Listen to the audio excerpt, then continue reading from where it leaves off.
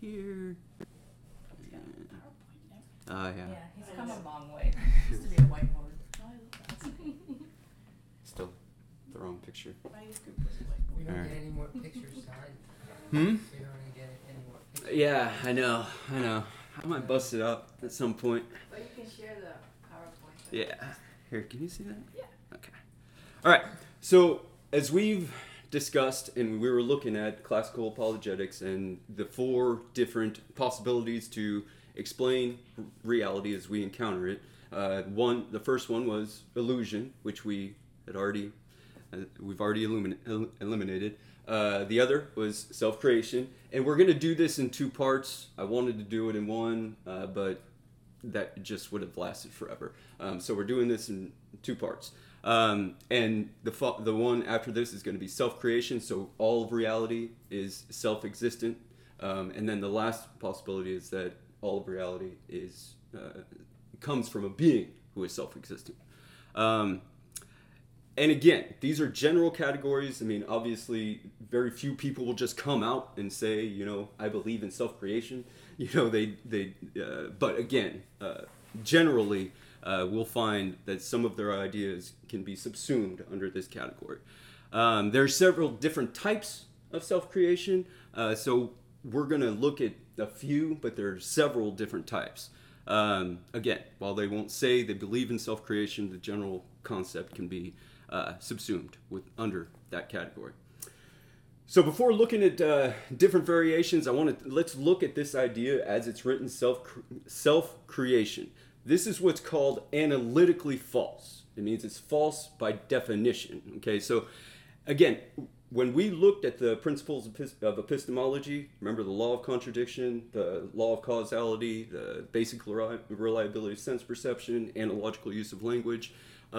So those are crucial for understanding any truth, remember, and those are principles we must never negotiate, especially as theists, because anybody outside of theism will generally break one or more of those. So the idea of self-creation is manifestly absurd. For something to create itself, it's got to be before it was, or it's an effect that is its own cause. Or to put it another way, it has to be and not be at the same time and in the same relationship. Which principle does that break? Everything. Of the epistemological principles. The law of contradiction. Very good, yeah. Remember, the basic formula for that is A cannot equal A and non-A at the same time and in the same relationship. So this is manifestly absurd. It would have to be before it was. Again, clearly violates the law of contradiction. So it puts this idea of basically into the category of pure absurdity, of pure irrationality. Does everybody understand that at the outset? Okay. The idea, again, of self-creation is itself a false proposition.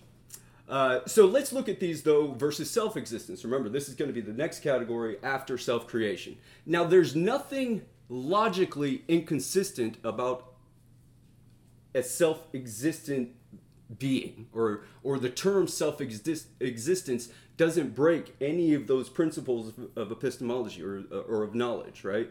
It's just completely different. Nothing to be self-created. Remember the 2 boys that I was telling you about? How one was asking the other boy, where do the flowers come from? He said, God made the flowers. Where do the trees come from? God made the trees. Oh, where do you come from? God made me. And he said, then, well, who made God? And he said, God made God. Now that sounds fun. That might sound fun, but it's not sound. It's not sound logic. Even God doesn't have the ability to create himself. And we're going to see this kind of manifest in again, different ways. Again, Hamlet understood the options. Remember, to be or not to be. Those are the only options. Okay. All right. So one of the first developments, and we briefly looked at this, I think in our analogical use of language, we've seen it in other areas as well. The first development of this started with the Enlightenment, where the French encyclopedias movement we discussed Diderot, but Holbach was also a big deal in that. So these people were arguing vociferously against the existence of God. And the main now the Enlightenment wasn't a monolithic deal. Some of the thinkers were theists, and some of them were not. These were far from it. Diderot, remember, had called himself the personal enemy of God. But anyway, so these people are vehement because, again, what they came up with, the general idea of the Enlightenment is the God hypothesis is no longer necessary to explain reality. Or any of that. I need to go by this, and I'm not. Which former generations believed was a logical necessity. God's creation is manifestly logically necessary to explain reality as we encounter it. And these people came up with, remember, that's where we saw spontaneous generation. And that's kind of things just coming into being. I think this is the next one. Let's see. Yeah, that means, again, things just become on their own outside of development. Okay, they just pop into being. Because what would happen is that these people would go outside after it rained or whatever. They'll go outside and they see these mud puddles. And they look in the mud puddles, and some of them have different kind of fish eggs, or some of them have tadpoles. And they say, look, see, there's life just creating out of nothing. And they didn't take into consideration like the birds flying and bringing things in and everything. So they didn't analyze what they couldn't see with the naked eye. Remember, we talked about the reliability of sense perception. Again, so they weren't. So there was a period in history where people believed ex nihilo things came. Remember, ex nihilo nihil fit. Now, that was a fundamental law of science, and it still is. It's just ignored.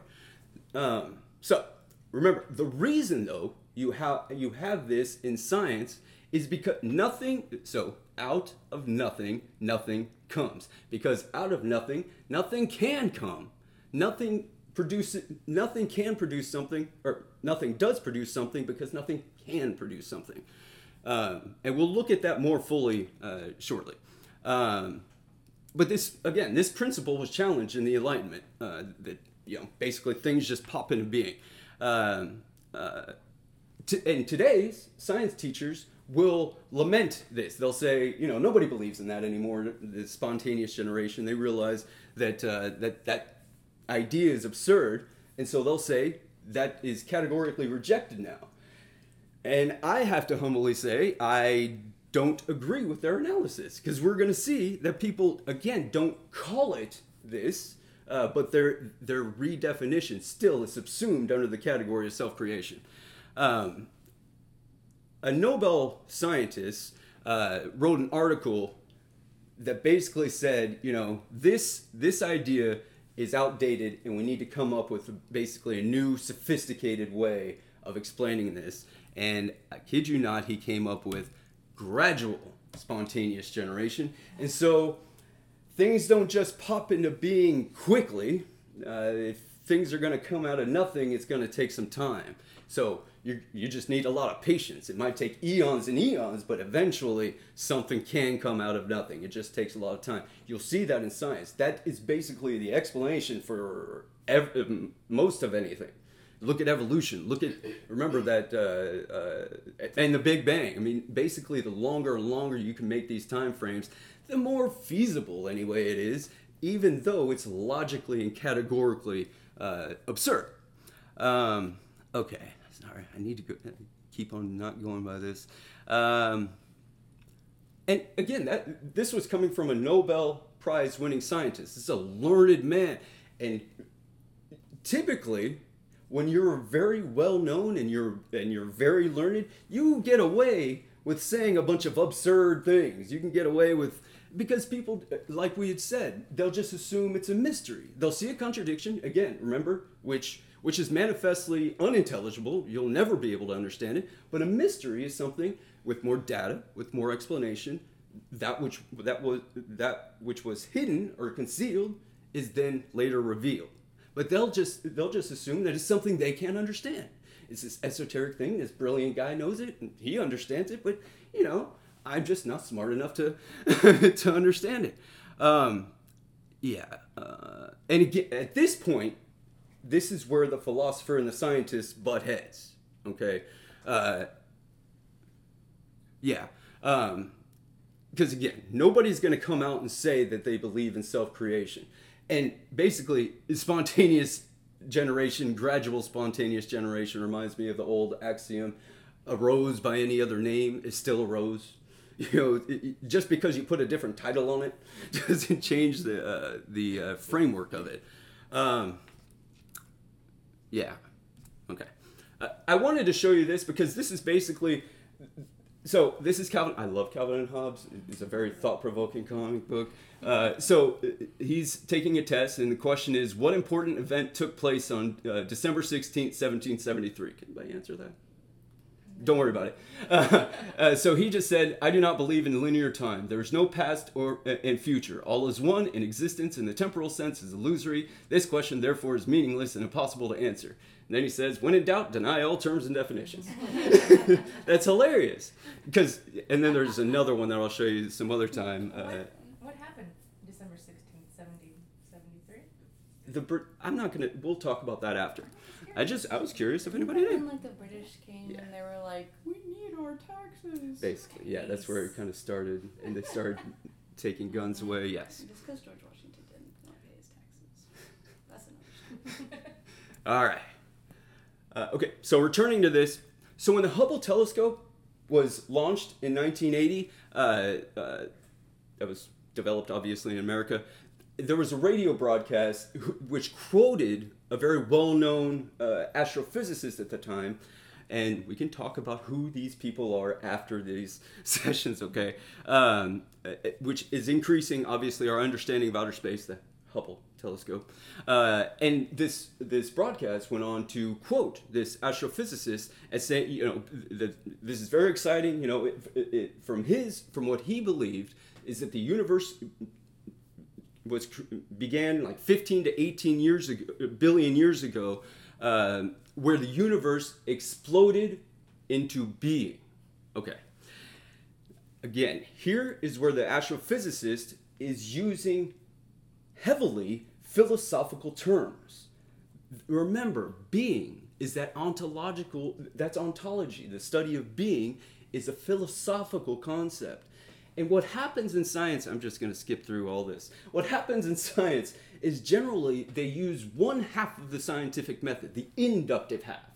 And they leave out the second part of the scientific method, the deductive half, which is principally logical. It's a logic. So you induce, you do your experiments, you have all these hypotheses, you do all this stuff, and then after that you make a cogent and coherent result. You come up with a result based on that, but it has to be one of a logical sort. So if it is that something comes out of nothing, that can't be an explanation, because that is logically absurd, tacitly, just nonsense. Okay. And so if it exploded into being, what was it before? Nothing. Well, right. Because what's the opposite of being? Non-being. And philosophically, that's basically the same thing as saying nothing, which we're going to really look at even more next week. Yeah. So you could find this great explosion where, if you could go back in time that far, you could see this great explosion where reality comes into being from non-reality, basically. And this is manifestly absurd. Again, this is absolutely nonsensical. And I hope and trust that this astrophysicist would basically say some effect of it. I misspoke. Because it'd be one thing if he said that it changed into, like 15 to 18 billion years ago, the universe was in a certain state, of existence, and it changed 15 billion years ago. That's at least coherent. That's at least, something we can talk about. So, I'd like to think that maybe he just kind of misspoke, or maybe he was misquoted.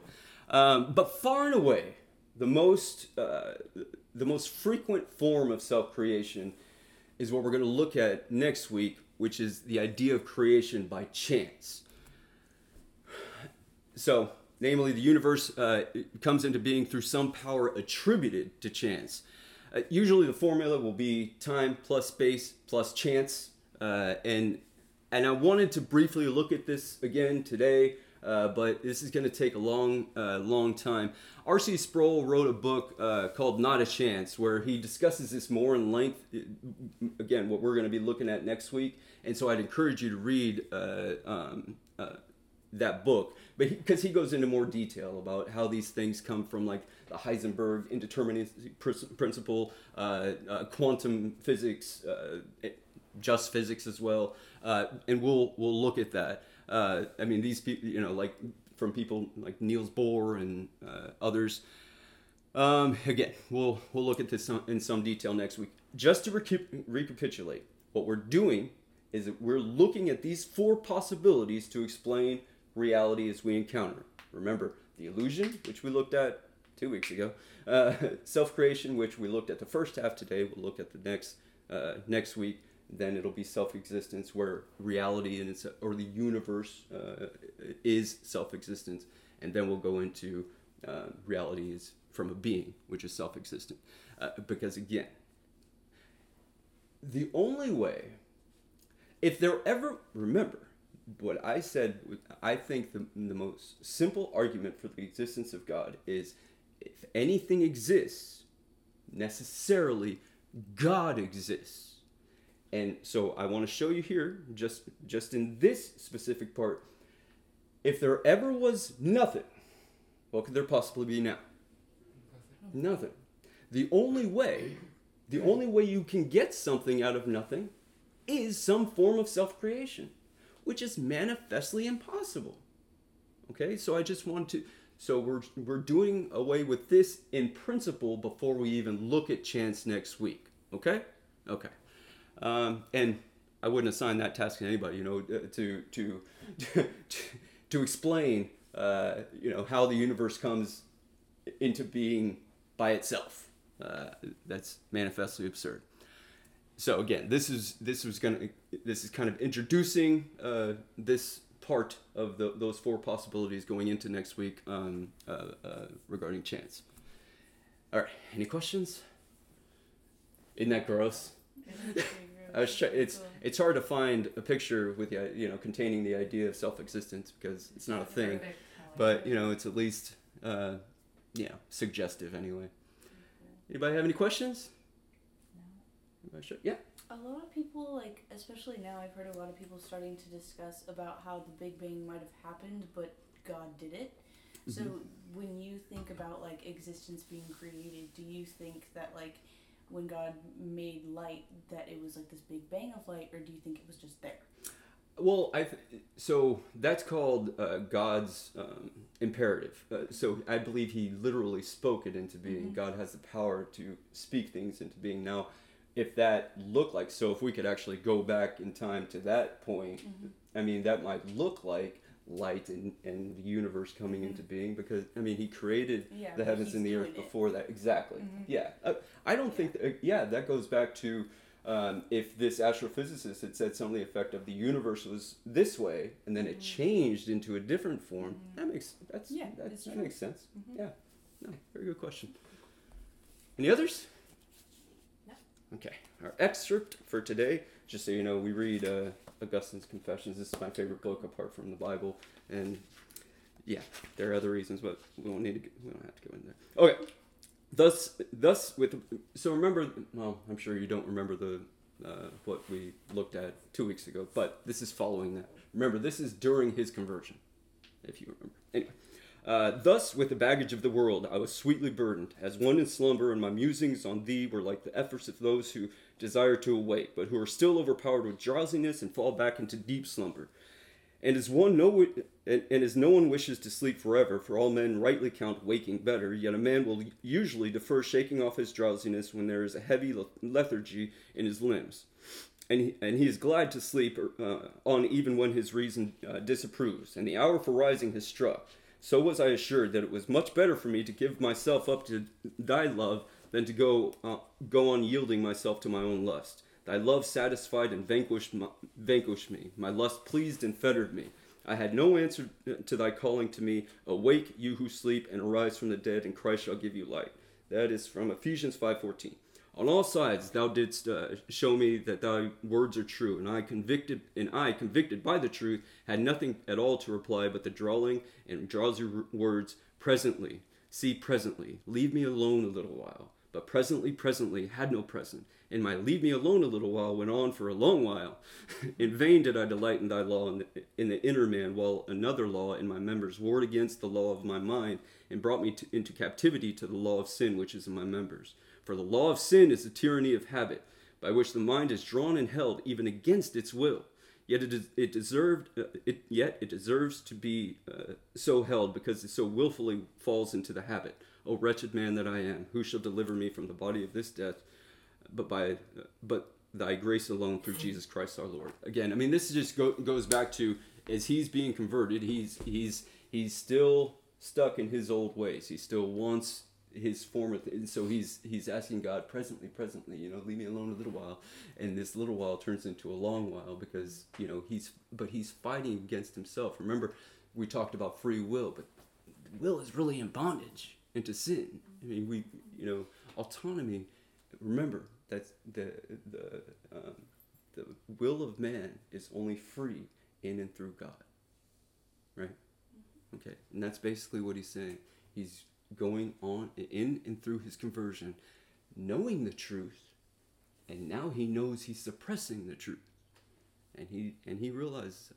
And so he's coming to wake up more and more, but it's a gradual thing. But thanks be to God that he is faithful. All right. Any questions on that? All right. But what is that picture depicting? A guy drawing himself. Yeah, self-creation.